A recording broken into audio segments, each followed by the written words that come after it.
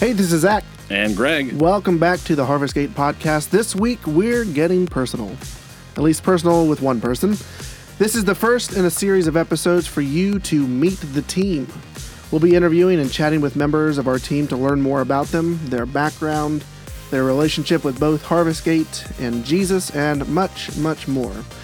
So through these episodes, we hope that you can get a better sense of who we are and why we are so passionate about Harvest Gate. But it is my pleasure to introduce Greg Jersick. Hey, long-time listener, first-time caller. Thanks for having me on the show. Yeah. This kind of feels backwards. It does. So we have a lot to talk about today. Before we dig into your story, let me ask you this first. What is your relationship with coffee? Well, we are a coffee house, aren't we?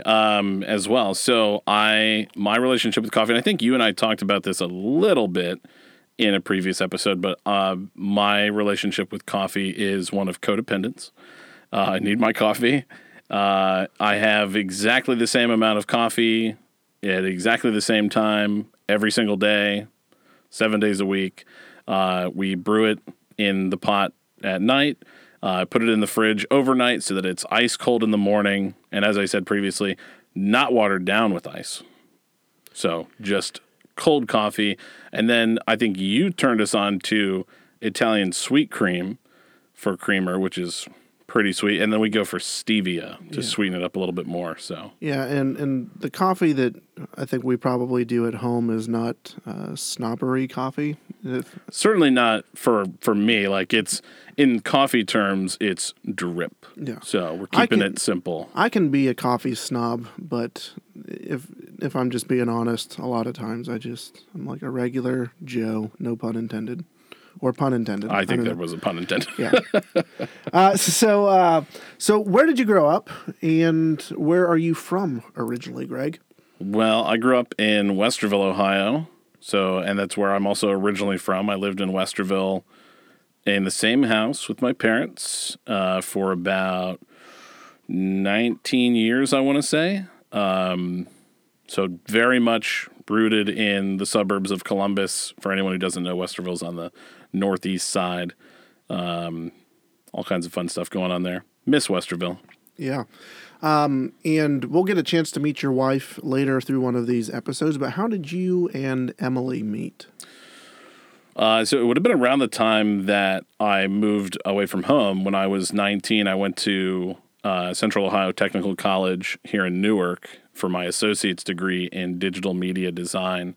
And in one of my first classes, maybe in the first year, I was taking maybe I don't think it was graphic design history. It might have been. That class sounds really boring. It could have been more interesting. I don't think that was the class, but I don't remember which one it was that I was in with her. But I remember, like, and her and I have talked about it since. She noticed me, like, very early on in one of the first classes, and I had a couple friends in the class, so I wasn't really paying attention, I guess, to who else was in the class. But one day I was sitting next to two people who are still my very good friends, Amy and Adam, who are married and live not far from here. And I had always sat next to them, and I was like, I'm going to go sit next to that girl today. And just to put a date on this, or to make it feel even more dated, I sat down and we started making a little bit of small talk, and then the easiest way to continue to communicate during class was to use MySpace. Yeah. See, for a moment, I thought you were going to say AIM Messenger or... No, that would have been like the girls that I was into in like middle school or high school. So it wasn't quite that. And you have a son together? Yep, Eli, who's going to turn 5 in a little under 2 months. Awesome. Yeah, so now... You talk about digital media design. Mm-hmm. You also are a big gamer, and you are also working on your own project right now, aren't you? Yeah, a little bit. When I have time, when I've got the free time, and I won't get, I guess, too in-depth on that, because I could probably talk about it for hours and hours, but it's definitely a passion project on the side, and I've been into gaming maybe since middle school. Played some games with close friends of mine. When we first got dial-up, if we're going to, again, let's put dates on it. I'm feeling older every second that we talk about it. Which, a little fun fact, Greg and I am 1 day older than Greg. He was born June 10th. I was born June 9th of the same year. So, you definitely never bring it up or rub it in that you're 1 day older. I am 1 day older. But yeah, I big gamer, have always loved playing games, and would go down to my friend Dan's house to play this really old game that came out in, I think, 1997 called Ultima Online. He had dial-up, one computer at home, and as long as his sister wasn't on the phone with some boy, we could play that game on the internet. So that was pretty exciting, and then like intermittently aggravating when you get that dial tone for AOL. So give like a 30-second promo of your project that you're working on. So the game is called A Universe Away. It is a space-based solar system exploration. Solar system is not the right scale. It's a universe-long exploration adventure kind of thing. It's, super low budget, but super fun to work on. And we're just trying to put a lot of detail into things about the story and, how you get stranded and why you're on this sort of journey. So it's been a lot of fun to work on. Yeah, and one of the things I really love about you, Greg, is just how passionate you engage yourself in things that you are passionate about. I've had the privilege to kind of see you come along, and you first started talking about the game, and I was like, oh, all right, cool. And then I saw how much you really were pouring yourself into this game that you're working on. Then we talked to you about Harvest Gate, and then you seems as though you fell in love with it, and you've kind of poured yourself into this. And so one of the many things that I love about you is that you're just incredibly passionate, and you pursue things with a great amount of passion and zeal. So that's something that Greg probably wouldn't tell you about himself, but I will tell you about. So Greg, we're going to get a little more personal here. How, if at all, were you involved with church either as a kid or as a teenager, or did you have any involvement at all? So I would have started going to church almost, immediately as a young child. My parents took me to Liberty Presbyterian Church, which was just north of Columbus, 23 Liberty Township along Olentangy River Road, or right along the river. And I think I was baptized probably when I was like a couple months old. And I think, if I remember correctly, and the same gentleman who baptized me there, David Redding, who was the pastor there, I guess reverend would be correct terminology, also officiated Emily and I's wedding. So shout out to David Redding. I always really liked listening to his sermons were sort of like stories. And the story always had a sort of underlying message or, takeaway that you would get that was, I think, teaching you without you realizing it. And I think that was one thing that he was really good at was, telling these detailed stories where you kind of got really into it. And then at the end, you would realize you accidentally learned something about how to treat people or, how to interact with others or something like that. So it was really cool. That sounds like a very Jesus way of teaching. Jesus taught through stories and parables, and that was right. As humans, we love story, and I think it's great when we get to engage in God's story, and then just through interacting with one another, we get to engage in one another's stories. So right. So after attending, Liberty Presbyterian Church for a long time, and I just went with my parents on Sundays. I wasn't like super into it, and obviously as a kid, like there's always a feeling of like my parents are making me go here, so it's, I'm just going through the motions, and every now and then I would accidentally pay attention and maybe learn something, which is about right with my personality. I have a hard time paying attention to lots of things. But then around, high school, I stopped going to churches regularly on Sundays, but I did get connected through a youth group at a church The ironic part is how I got connected to it, because I wasn't a terribly well-behaved teenager, as most teenagers aren't. And I actually had let's call it a mild run-in with the Westerville Police Department, and their strong encouragement of doing some community service to attain for my misbehavior sort of led me to like, well, there's this church that needs some help building this addition, and they just want some teenager to carry some cinder blocks around. So I learned my lesson over there, and I actually met some cool people, and I attended that youth group. That was at, I don't know if I remember the name, but I know it was a Nazarene church. It was really close to Westerville South in Westerville. Might have been Westerville Church of the Nazarene. Sounds like a decent legit. guess. Yeah, sure. And I was probably, at any point in my life that I was really into church, it was probably while I was there. But it was only about a year and a half. And then I think some of the people that I went there with stopped going. And, as it often happens with teenagers or with young people, if, you don't have if you're not surrounded by a group of people that you're engaged with there, you kind of stop going. So you have disengaged from the church a little bit, and not that you're anti-church or anything like that that I gather, but you've disengaged from the church. Can you maybe talk about that a little bit? Yeah, I mean, I don't know that there's really an intentional way that it happened. It wasn't like a conscious decision. I think I just sort of stopped going. I had a lot of other stuff going on. I was, in college. I was chasing Emily around. She went to school up in Cleveland, so I spent most of my time, on the weekend driving round trip 4 hours up to Cleveland to visit her for a little bit while we were dating. We had a long distance relationship for about 2.5 years. And obviously that worked out fine. No complaints. The opposite of complaints, I should say. I'm very glad with how it worked out. But I don't know, I think my connection to the church just kind of was maybe it just wasn't a priority.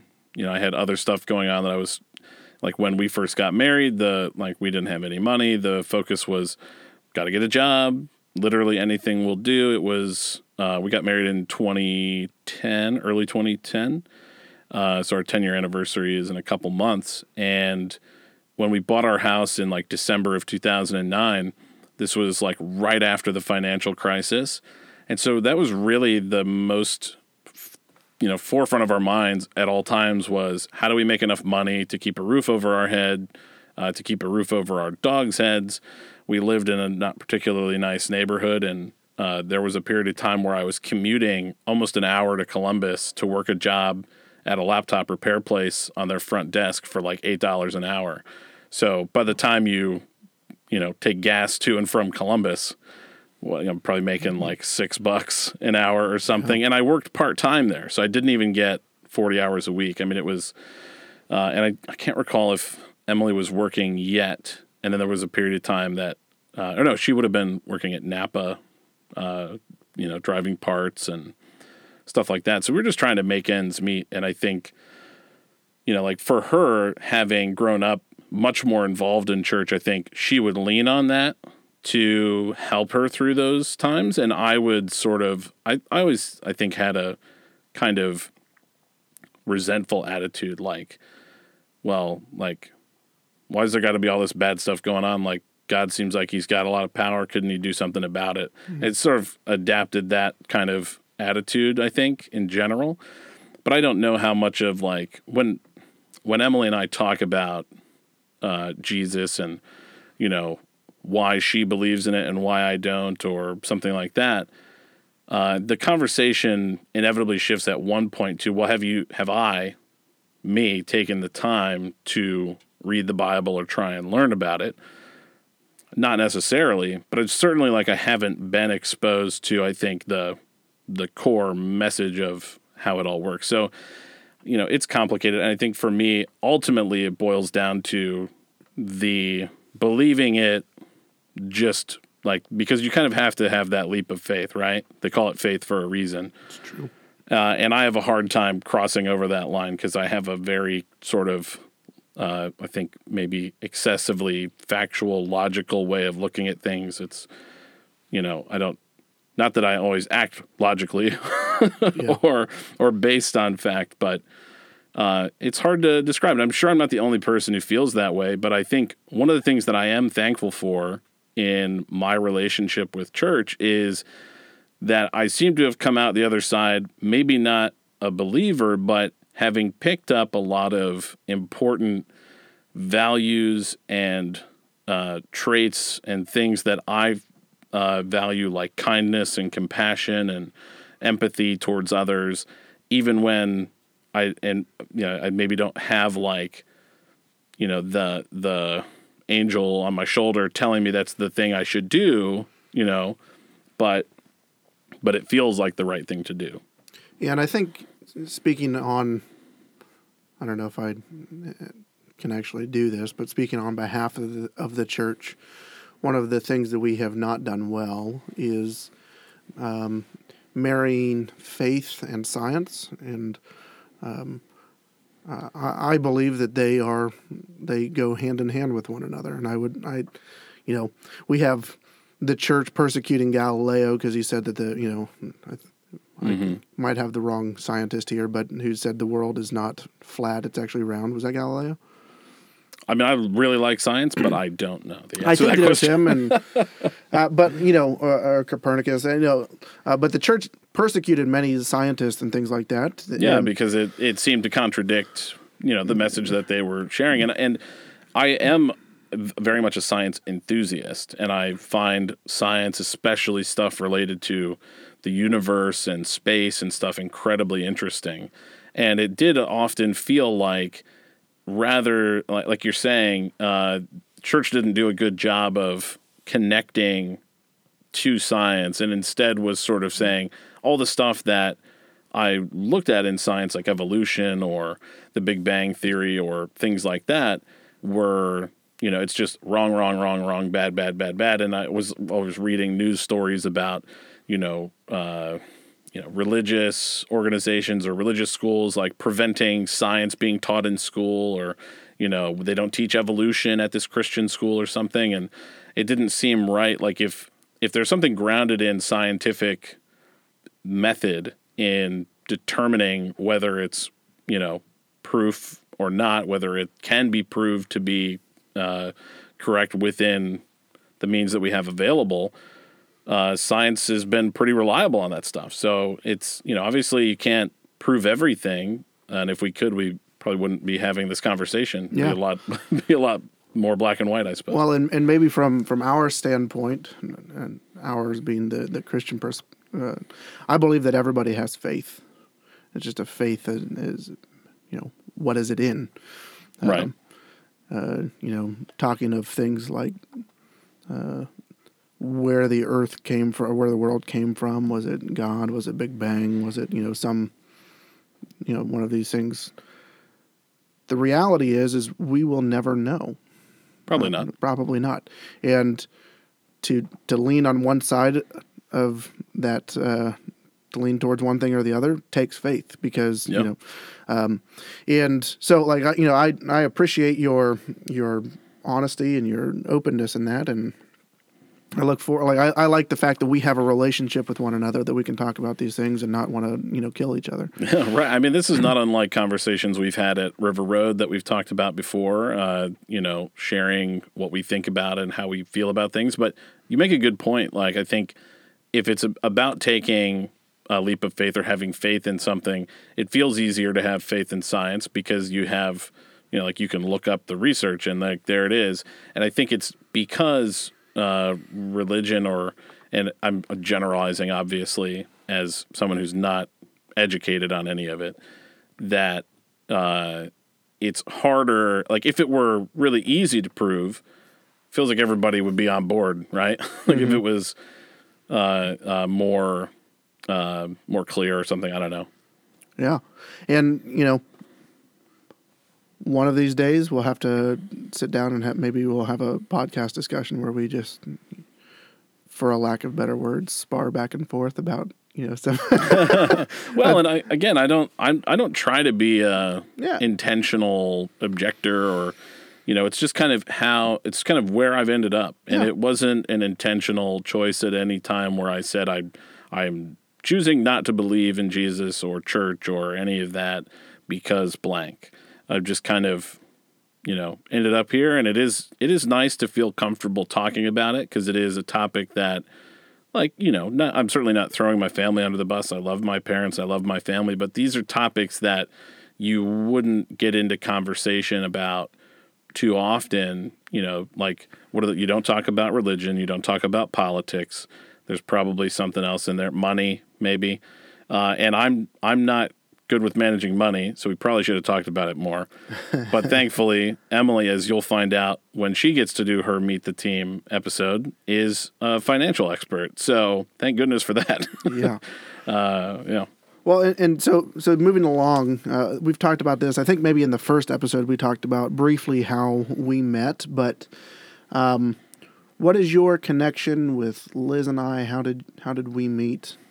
Yeah, so we'll start at the beginning, and it has a fun tie-in with something we already talked about, which is gaming. And it goes back to first Emily attending a ladies group that she still goes to with some ladies here in town, which is now right down the street from us at Crystal's house, which is cool.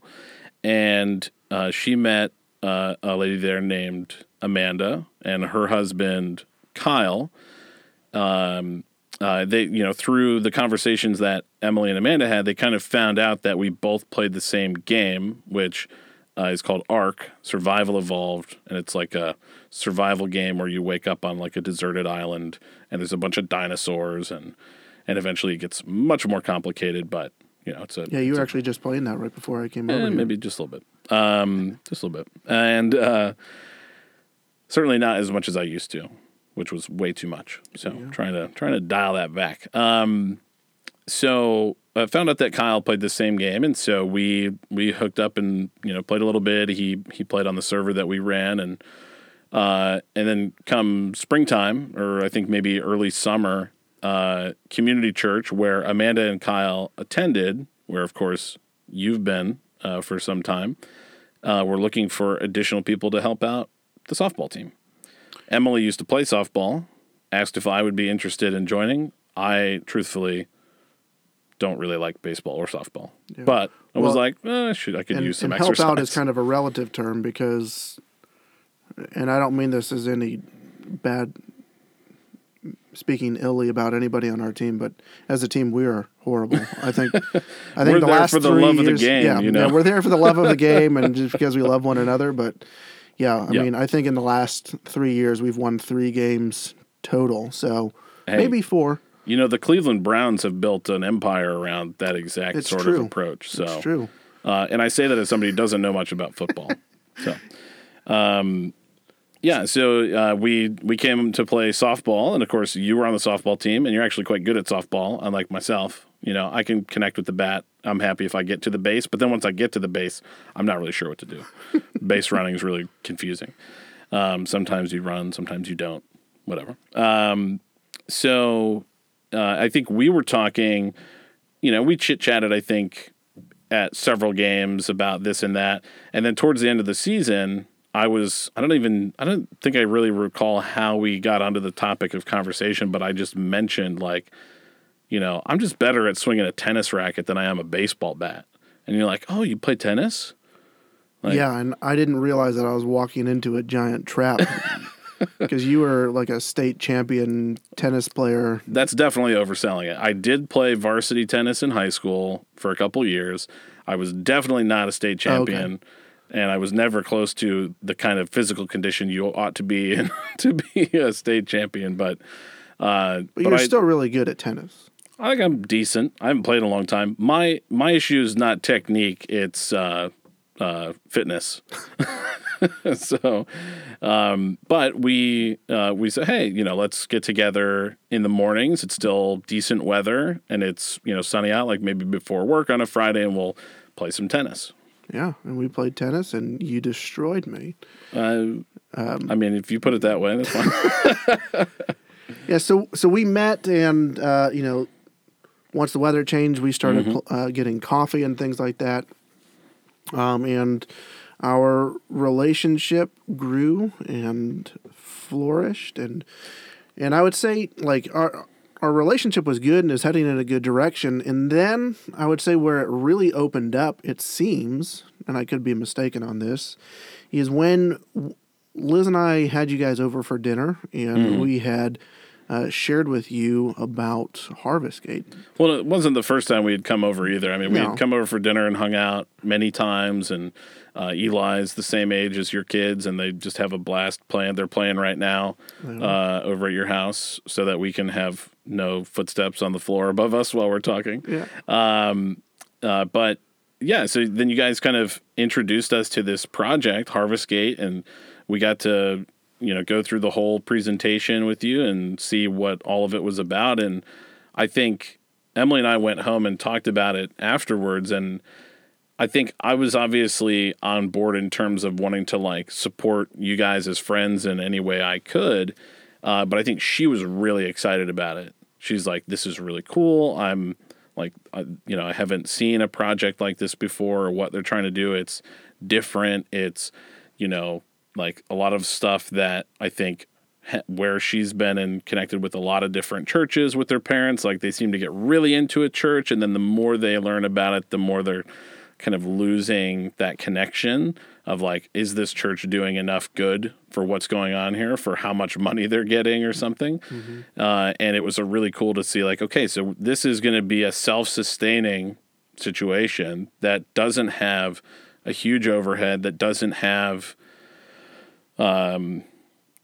so much kind of weight holding it down, preventing it from doing more good, and saying, how can we invest in the community and the people that really need it?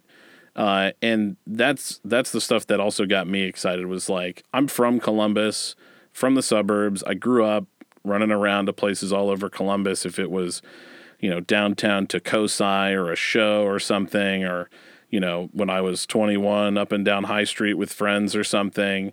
When I was in college, I went and did a documentary down on High Street for a school project, filming and meeting a lot of homeless people down on High Street. And it's so sad, the positions that they're in, and they all have their own stories about how they got there. And some of them blame themselves, and others blame their spouse that left them at the wrong time, or the system that screwed them over or something. But the point is, regardless of how you got there, we as a people, as humans, as Americans, as, however you want to identify yourself, we have the resources and the capability to take care of these people. Why aren't we? The only reason is a lack of will from the people with their hands on, with the pens that can sign the right papers to make it happen. And that's just really disappointing.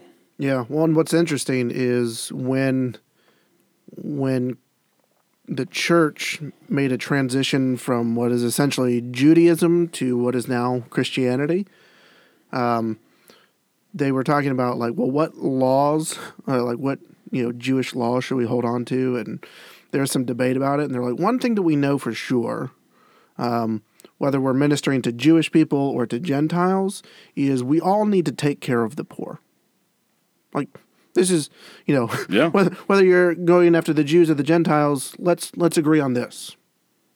Let's take care of the poor, because they are in need of help, and we are people who can help. And so it's one thing that I really cannot stand about a lot of stuff that I've seen on social media, or that people are talking about in the last 5-10 years, is this idea that the poor are somehow happy with their situation and taking advantage of the system or something. And that, that term, pull yourself up by your bootstraps. Man, if it were that simple, people would do it, and they would be doing it more often. But it so often has so many more factors connected to it. You can't imagine everyone's individual situation and how it's impacting them. And if we can do some good, again, like, I don't have that religious or spiritual connection that's kind of driving how I feel about it, or at least not consciously.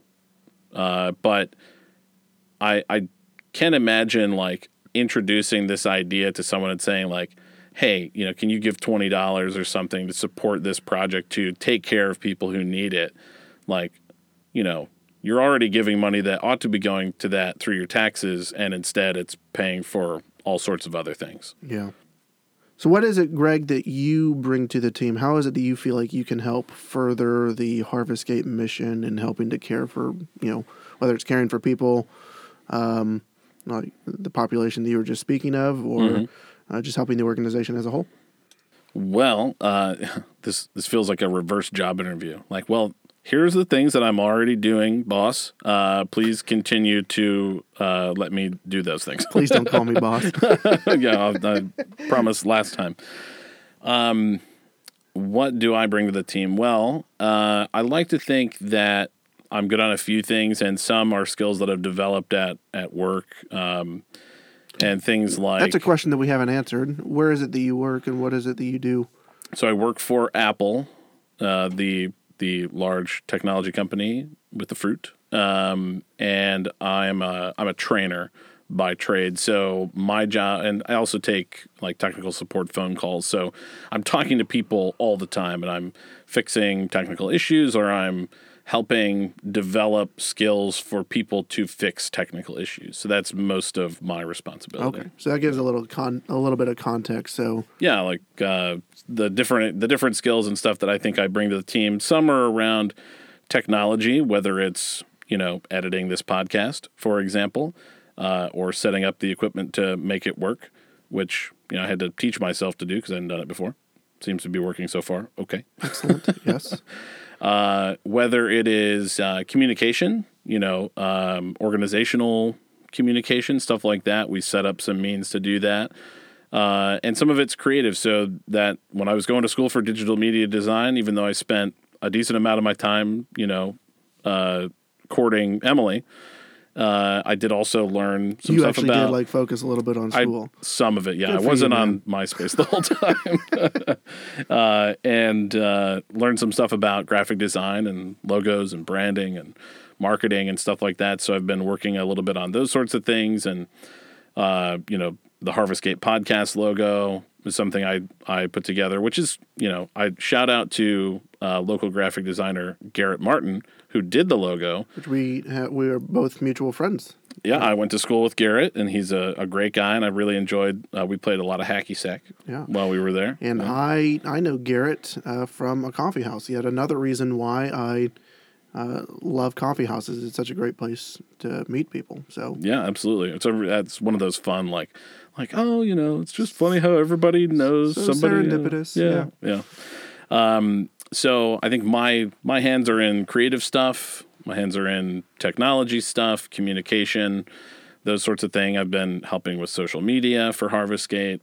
I'm sure if people have been following stuff on Facebook or Instagram, you might see it says posted by me or something like that, which I am a total novice at social media. So anyone has tips, send them my way. Yeah.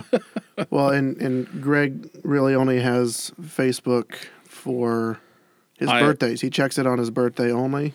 Yep. Yeah, I get on my birthday and I say, thank you, everybody. So this is a special Facebook-related, message for anyone I know on Facebook. I do exist outside of my birthday. Thank you for your birthday messages every year. I do look at them once a year. That's it.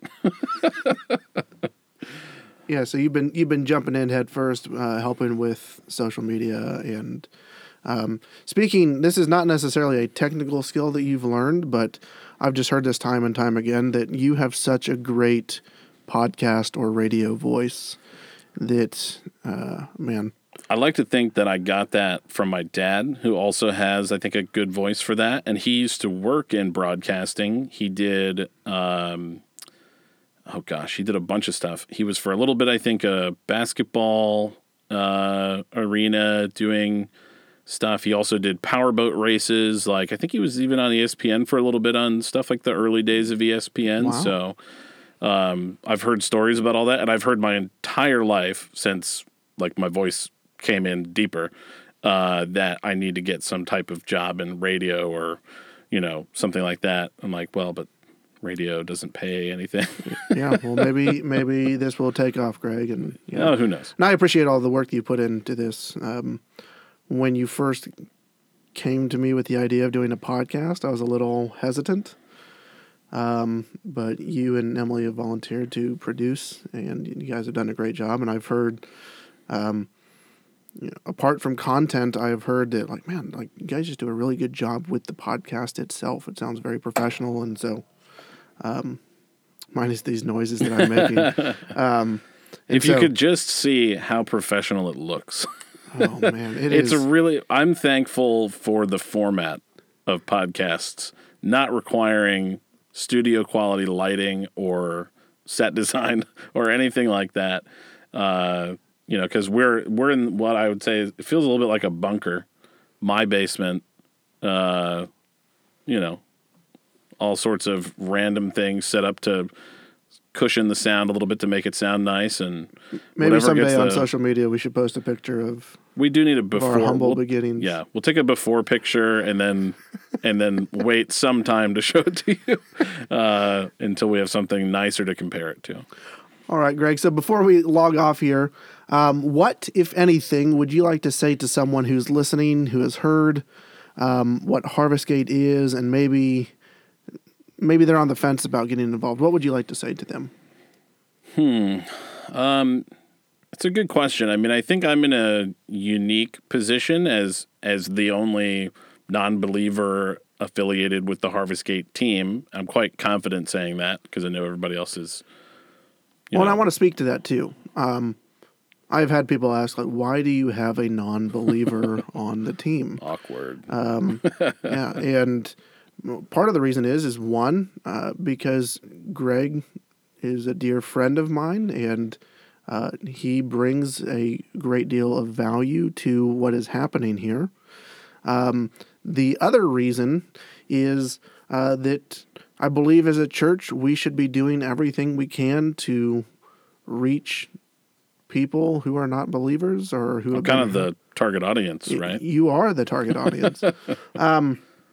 But I hope you don't ever feel like a project, Greg, but they also say that the way that your church is planted is how it will look 10 years in the future.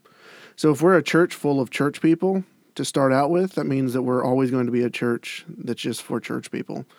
And really the people that our church exists for, we exist for one another, of course, and to bring glory to God, but like we really want to be a model that is of church that is for people who have been hurt by the church or burned by the church or just feel disenfranchised or disconnected from the church, who would maybe never walk into a traditional church. So I think that you bring a great deal of value, and you will always bring a great deal of value, whether you ever believe the way that I believe or not. So I'll let you get back to what you were saying, but I just wanted to jump in and say that. I appreciate that. What would I say to someone who's listening, who's, has heard about Harvestgate and is maybe on the fence about getting involved? Think about all the stuff that's going on in the world that you read about, because it's always the stuff that filters to the top, whether it's on Facebook or Twitter or Reddit or, on cable news. It's never anything good, except for maybe like one little feel-good story, so you don't feel, that bad taste in your mouth from the, watching the news and it's all negative or something. There's so many things in the world that we could do as people to make things better, to treat others with empathy and compassion and understanding that it doesn't matter if, perfect example for us, Zach, is we don't have the same exact viewpoints and we don't believe the same things, yet we're perfectly capable of not just getting along, but having a really strong friendship and supporting each other and, connecting our families together. And, why does that have to be such a foreign concept, And I think these days people are more open to talk about things that they wouldn't have talked about, that my parents or my family wouldn't have talked about when I was a kid, that we wouldn't dare want to talk about how we feel politically or, religiously or whatever. But our differences don't have to define us, and they certainly don't have to be a barrier to us supporting and doing good things for people who need it.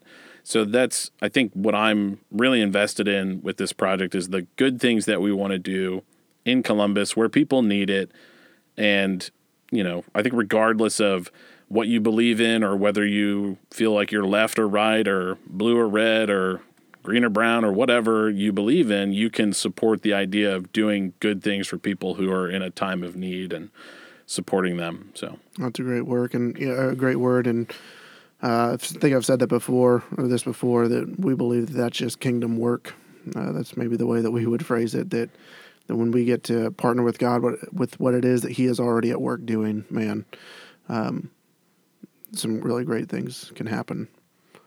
Absolutely. But Greg, I appreciate your openness and your willing to be just an open book for me to poke and prod with questions. And I hope you, the listener, have a little better understanding of who this guy is, who's been helping to co-host this podcast. That you would get to know him a little more, and maybe that this interview would help inform the questions that he asked me, and just the dynamic that we have together. Yeah. So we look forward to sharing with you on our next podcast. But it's been fun, Greg. Thanks, Zack.